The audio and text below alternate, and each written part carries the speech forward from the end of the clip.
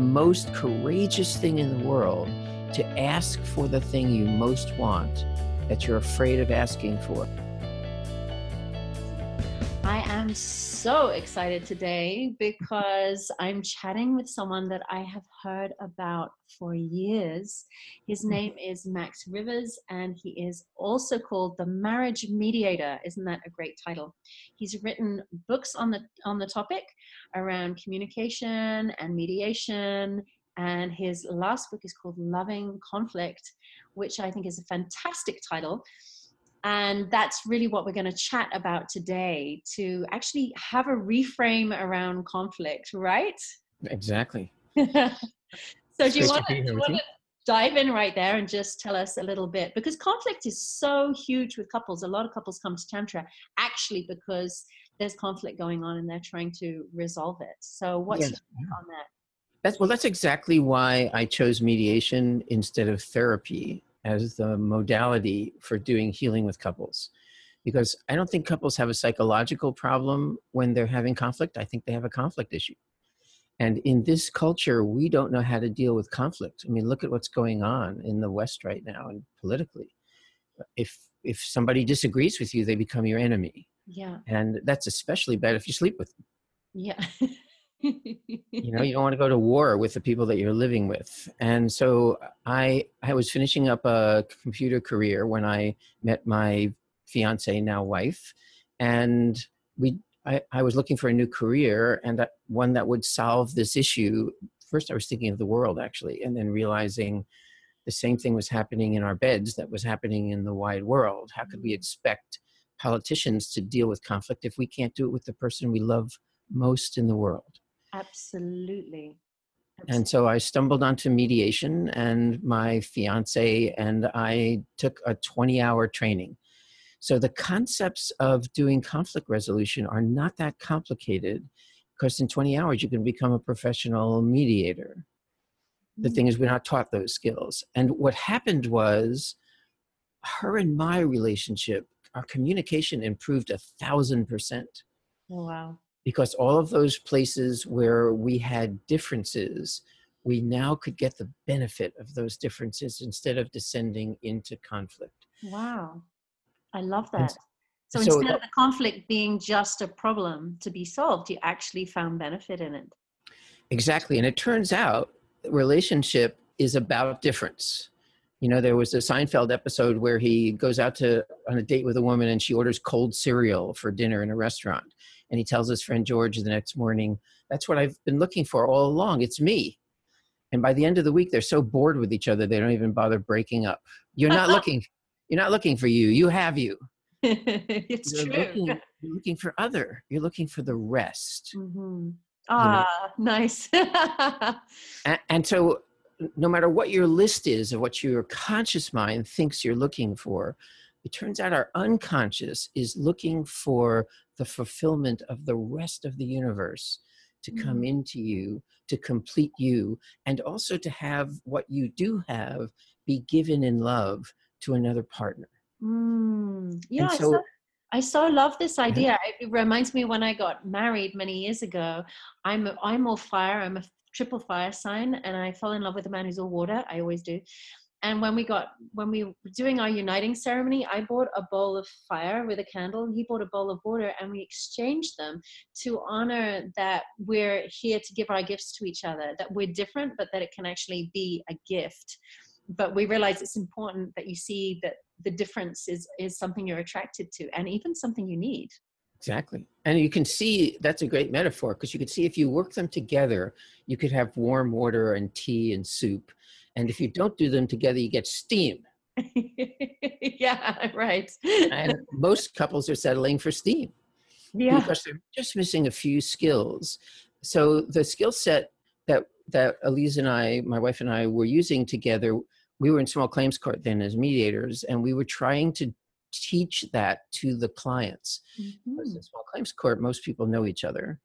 And it was hard to do that because the model of mediator is a third party, a neutral third party. And most people don't have mediators in their relationship.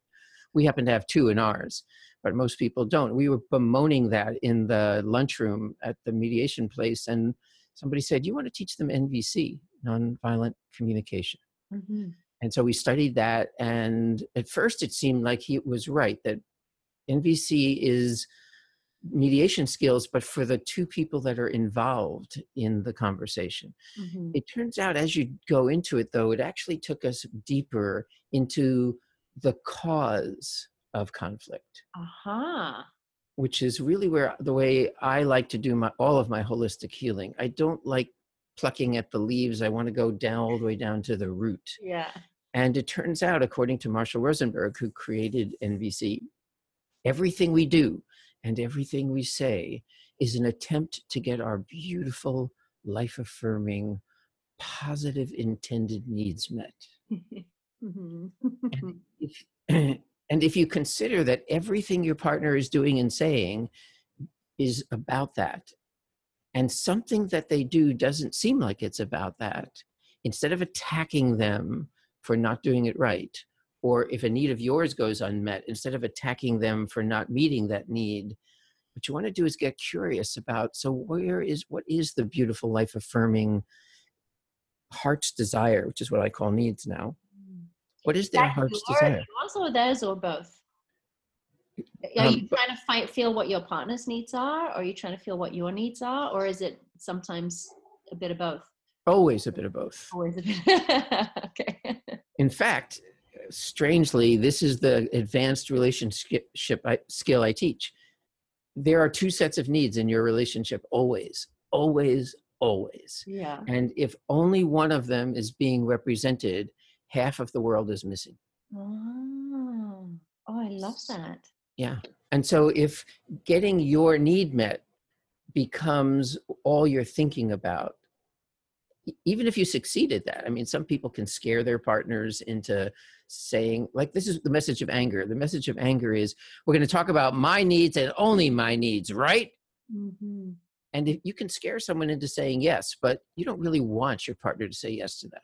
Mm-hmm. You want them to say, well, yeah, I'm interested in your needs, but mine need to get met simultaneously. Yeah.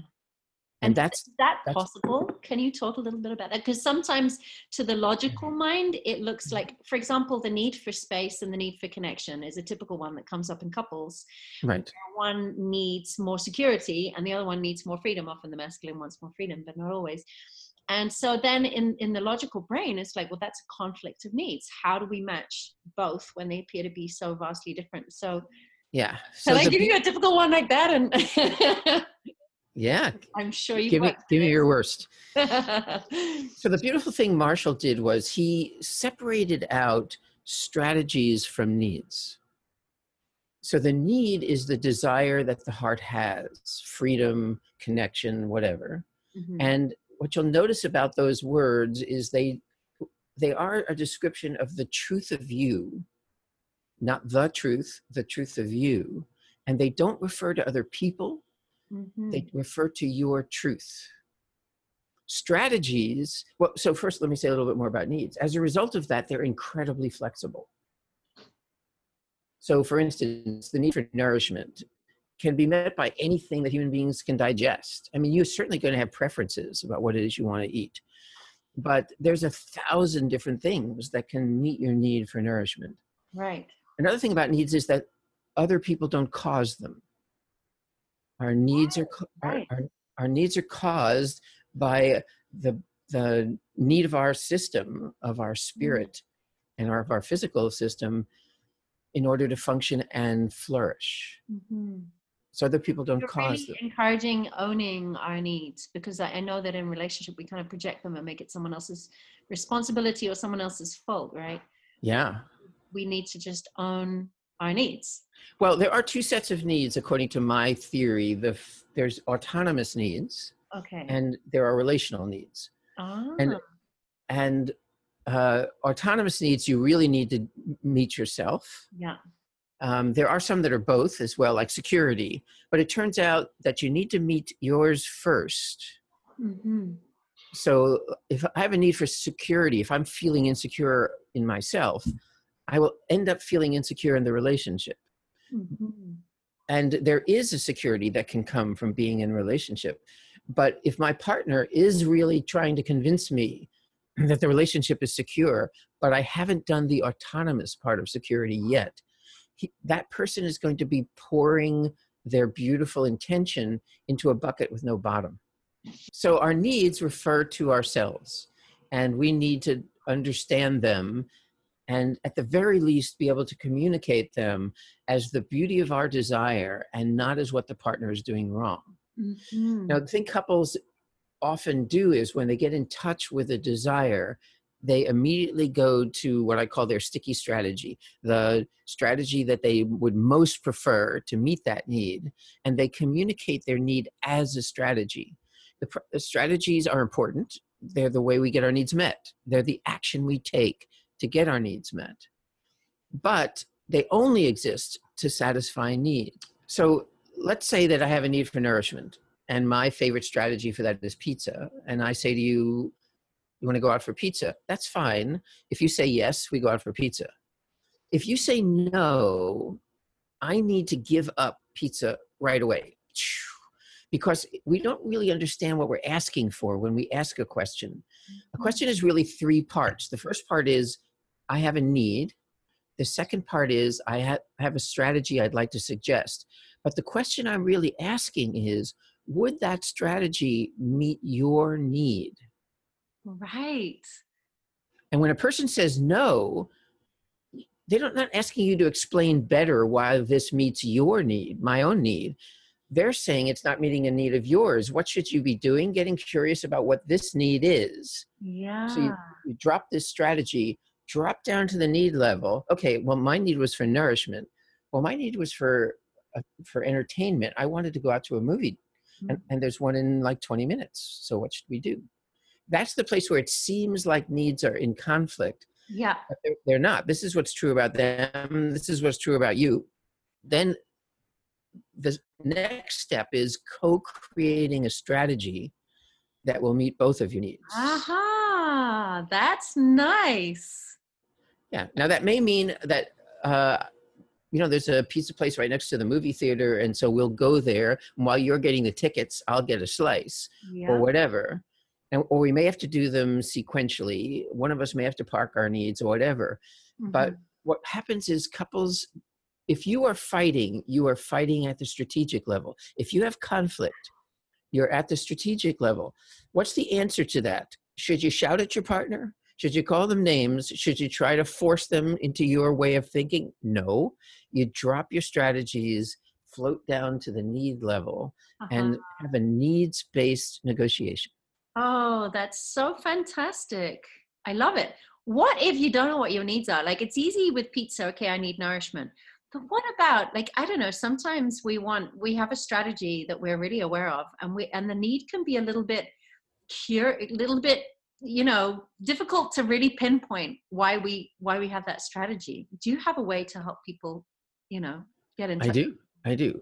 So yeah, in a capitalist hierarchical culture, they prefer that we don't know what our needs are. It's much easier to sell and control someone who doesn't know what their needs are. Mm-hmm. If you know you have a need for rest and your employer says, I want you to stay for overtime, you're less likely to stay for overtime because you know you have a need for rest. You're much harder to control and you're much harder to sell to. They can't keep selling you jeans just by slightly changing the form when you know you've only had a need to be clothed and you already are satisfying that need. So I think that's some of the reason that's some of the reason why needs are hard for us to know. We're not taught them. It's not actually necessary that you be able to name your needs all the time. But there are certain needs that show up for us in a form which is really detrimental to relationship and society and your own well-being. And Marshall talked a little bit about this. Some of our needs we express as what he called moral judgments of the other person. When you communicate your need as a judgment of the other person, although you're focused on trying to get this dissatisfaction off of you, mm-hmm. When you're on the receiving end of a judgment, it feels like an attack because Yeah. Can you give an example of that? Because that sounds really interesting. And I'm thinking how often couples have a judgment about one another. I'm thinking of the typical, he never takes the garbage out or something like that. And attacks into a launch, and it's really useless to get the need met, right? Yeah. How would that be reframed? How would you move that from your attack, from your judgment? Exactly. So, and the example you gave is really interesting too, because it illustrates a point I want to make. What I think Marshall talked about, how judgments are what he called tragic expressions of unmet needs. Tragic because if you express your need as a judgment, you don't get it met, you get conflict. Yeah. Right. The other person doesn't hear in your attack what it is you're wanting. The interesting thing about a judgment that I figured out over the years is that they tend to be the opposite of what it is we're wanting. This idea I came up with, forbidden needs. There are a certain pile of needs that each of us have that went unmet so consistently when we were young or in earlier relationships that we've come to believe that they're forbidden to us. Right. And if they're forbidden to communicate, but you have the need and you have to get it out, what should you do? So the psyche, in its kind of wild, artistic, crazy way that it handles things, it makes you say the opposite. So if I'm wanting warmth from you and intimacy, what I'll say to you is, when I first met you, you seemed like a really warm person, but you're kind of a cold fish, aren't you? Right. That in that way. Now, and so by the form in which we communicate our beautiful needs, we create conflict, violence, and recreate our family of origin in what was designed to be the situation where we healed that. And it's the exact opposite of what it is we deeply, deeply want to achieve. Maybe we're almost so afraid of not getting our needs met that we kind of jeopardize it, like sometimes we just recreate what we expect to find and, and end up with that instead of breaking through it. Do you think because we don't see people modeling pushing through their terror, and it is each of these little forbidden needs is kind of candy coated with a coating of terror. Yeah. And when you touch into it, the first thing it discharges is this gas into the air of terror. And it is the most courageous thing in the world to ask for the thing you most want that you're afraid of asking for. And unfortunately or fortunately, it turns out that's the way you heal a forbidden need. 3 successful requests for a forbidden need from your partner, which is met with a successful yes, the forbidden need begins to dissolve. Wow, that's fantastic. So 3 successful meets. And you could make that really conscious, couldn't you? And say, beloved, as a child, this need was never met. Would you be willing to meet it for me, just so that I start to heal that wound? You could kind of do that consciously. Exactly. And in fact, that's what I do in the first couple of sessions with couples is I identify their forbidden needs. And because they're an unconscious phenomenon, it's interesting at the end of like a session where I've talked a lot about a person's forbidden needs, often when they have their kind of hand on the door to leave, they say, I have the feeling we talked about something really important, but I can't remember what it is. Oh, right. Because that's the relationship between conscious and the unconscious. Yeah. And I say, that's okay. I stored that information in the hard drive, which is your partner. And that's why doing this work as couples is so perfect. Because first of all, they're designed to heal your forbidden needs. Second of all, they're the perfect projection for you to do judgments so that we can find out what your forbidden needs are, the opposite of the judgment. And third of all, they're the ones who can know what your forbidden needs are. And so when you either judge or are courageous enough to ask, they can know that this is the place to tread really tenderly in this relationship and meet that need, even if it's a little inconvenient in that moment, to begin the healing process. Yeah, right. That this is the greatest gift we can give to the one that we love is to become conscious of their forbidden needs and to know that that's an edge for them. And to, because it's also, I assume as they listen to you, this is also the point where we get really triggered, right? It's like you blow up really fast because this subconscious minefield just got trodden on. And, it's like There's a lot of charge, right, behind some of these things. And that's another way to tell about a forbidden need, because the charge will not be equal to the situation. The situation will be light and the charge will be heavy. If Right. that happens, that's a forbidden need. That just blew up. So Mm-hmm. I'm not that crazy about using the word trigger, because in this culture, it has kind of a, there's nothing I can do about that, or it's going to be very hard to deal with that. In my model, you just time traveled into the past and you're screaming at your mother. And but my wife says that when I go into a forbidden need, she sees it in my eyes. Uh-huh. And she's becomes very loving and gentle, or sometimes leaves if I'm really going at it. And she'll come back, and the first thing she does is look in my eyes, and she'll say, "Oh, you're back." Aw. So really So that's an not trick. important thing for couples, huh? To know when you're looking, well, I do use the word triggered, but I use it with transformation because I think it's one of the most useful things to learn about ourselves. Yeah. And I actually think if we work with those areas, that's where we can build trust. I believe you're saying the same thing, that the very Yeah. things that cause the biggest conflict and the worst triggers are actually the places that are calling us in. And if we know how to go into them, we can Yes. build the best trust and the most solid relationship ever, right? So it's Yeah. not like Yeah. relationship shouldn't have these things. It's just that we need Yeah. to know the tools to work with them, to turn them around, and to liberate the love that's trapped inside of them. Yeah, so I'm okay to say I'm noticing I'm triggered. The one I don't like is you just triggered me, Yeah, yeah, totally. That, because I'm a real self-responsibility freak, yeah, because that's where the work can get done. yeah. So some other ways that you can notice that they're triggered was one of the things that you said. Always and never are part of the communication of a forbidden need. Aha. You So always do this and you never do that. it's immediately the partner should switch out of the content about strategy and shift down to, oh, we've got a forbidden need here. Mm-hmm. Mm-hmm. They're So not you're keeping talking that to you. conscious, like your partner goes, "You never put the garbage out." That was my thing, right? And then the other one, instead of arguing about, "Yes, I did it last Tuesday," That's should right. say, "I think we're touching on a forbidden need here. Let's see what that is." Right? Just shifts into a whole other level. Yeah, I mean, the way I would actually respond to it is, so I'm hearing that you're wanting more support. Is that right? Mm-hmm. So you do what we call making a needs guess. Mm-hmm.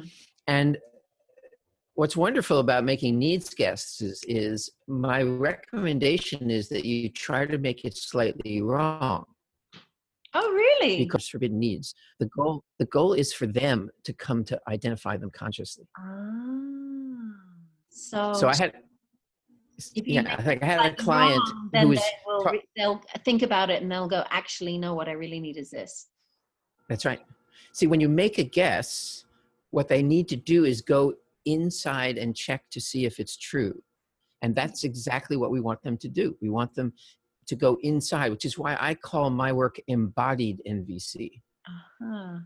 I think that Marshall was so embodied, he didn't bother talking about the embodied piece of it. But most of the rest of us, when we get triggered, we go flying up into our heads Mm. and start talking about our beliefs and our limiting beliefs and our upset and all of that stuff. And that's all at the strategic level or the judgment level, which are way up here. What I want to do, and what I do as a mediator, is I make feeling and needs guesses from people who are about to get triggered or just in the beginning stages of getting triggered, so that because they're like just about to launch out their attack. And I go, so I'm wondering if what you're feeling is this. And I'm an NLP practitioner also, so I'll watch their eyes drop down as they look into their body, trying to figure out what it is they're feeling. I got them right where I want them in their own truth. Yeah. Yeah. So instead of going into projections and whatever, they start to have a look at what's really important, what's really underneath it all. Exactly. So, and do you think it's therefore possible for just one person and a couple? You know, something that comes up that I hear from a lot of people I work with, especially I do women's retreats, and they'll do all this work and they're like, but how am I going to go back to my husband? He doesn't want to do workshops. You think it's possible for one person in the relationship to transform it, or do you think it's just not a good idea to have a relationship that's like that? Well, first of all, I think if you tune into some of your forbidden needs, wherever you are, you need to work that because that's your material. Right. And if if two people are tangoing and one person stops tangoing, at least you can't complain that we're tangoing all the time together. It doesn't guarantee the other person is going to stop dancing. And the reason I do couples work, because I believe that that's an amazing configuration for doing co-healing, especially of this stuff. So the answer is, if you're the only one working, do your work. I've created a very low bar on the work that I do. My first session's guaranteed. There's no charge if either party says this wasn't any good. So all you're wasting is an hour and a half. And so I've had a lot of people drag their partners in, and how could their partners resist? Because there's no charge. And I go after that partner the whole session, getting their needs met, because that's really what this is about, right? They're expecting me to join with their partner and gang up on them. Right. And what I'm going to be doing is trying to satisfy their needs, because that's the source of all of our satisfaction. Yeah, yeah. So actually they're going to want to come back for more, because finally someone's hearing their deep needs, and that fulfillment is such a natural longing for us as humans, isn't it? It's like fulfillment is peace. Yeah. So at the end of the guaranteed session, I stop 5 minutes early and I say, okay, so this is a guaranteed session. Did this have any value? And the one who was dragged in always speaks up first. Yeah, this was great. Oh, that's fantastic. I love it. Think of all the energy, psychic energy you're using fighting or walking on eggs or whatever it is you're doing while you're in the field of battle.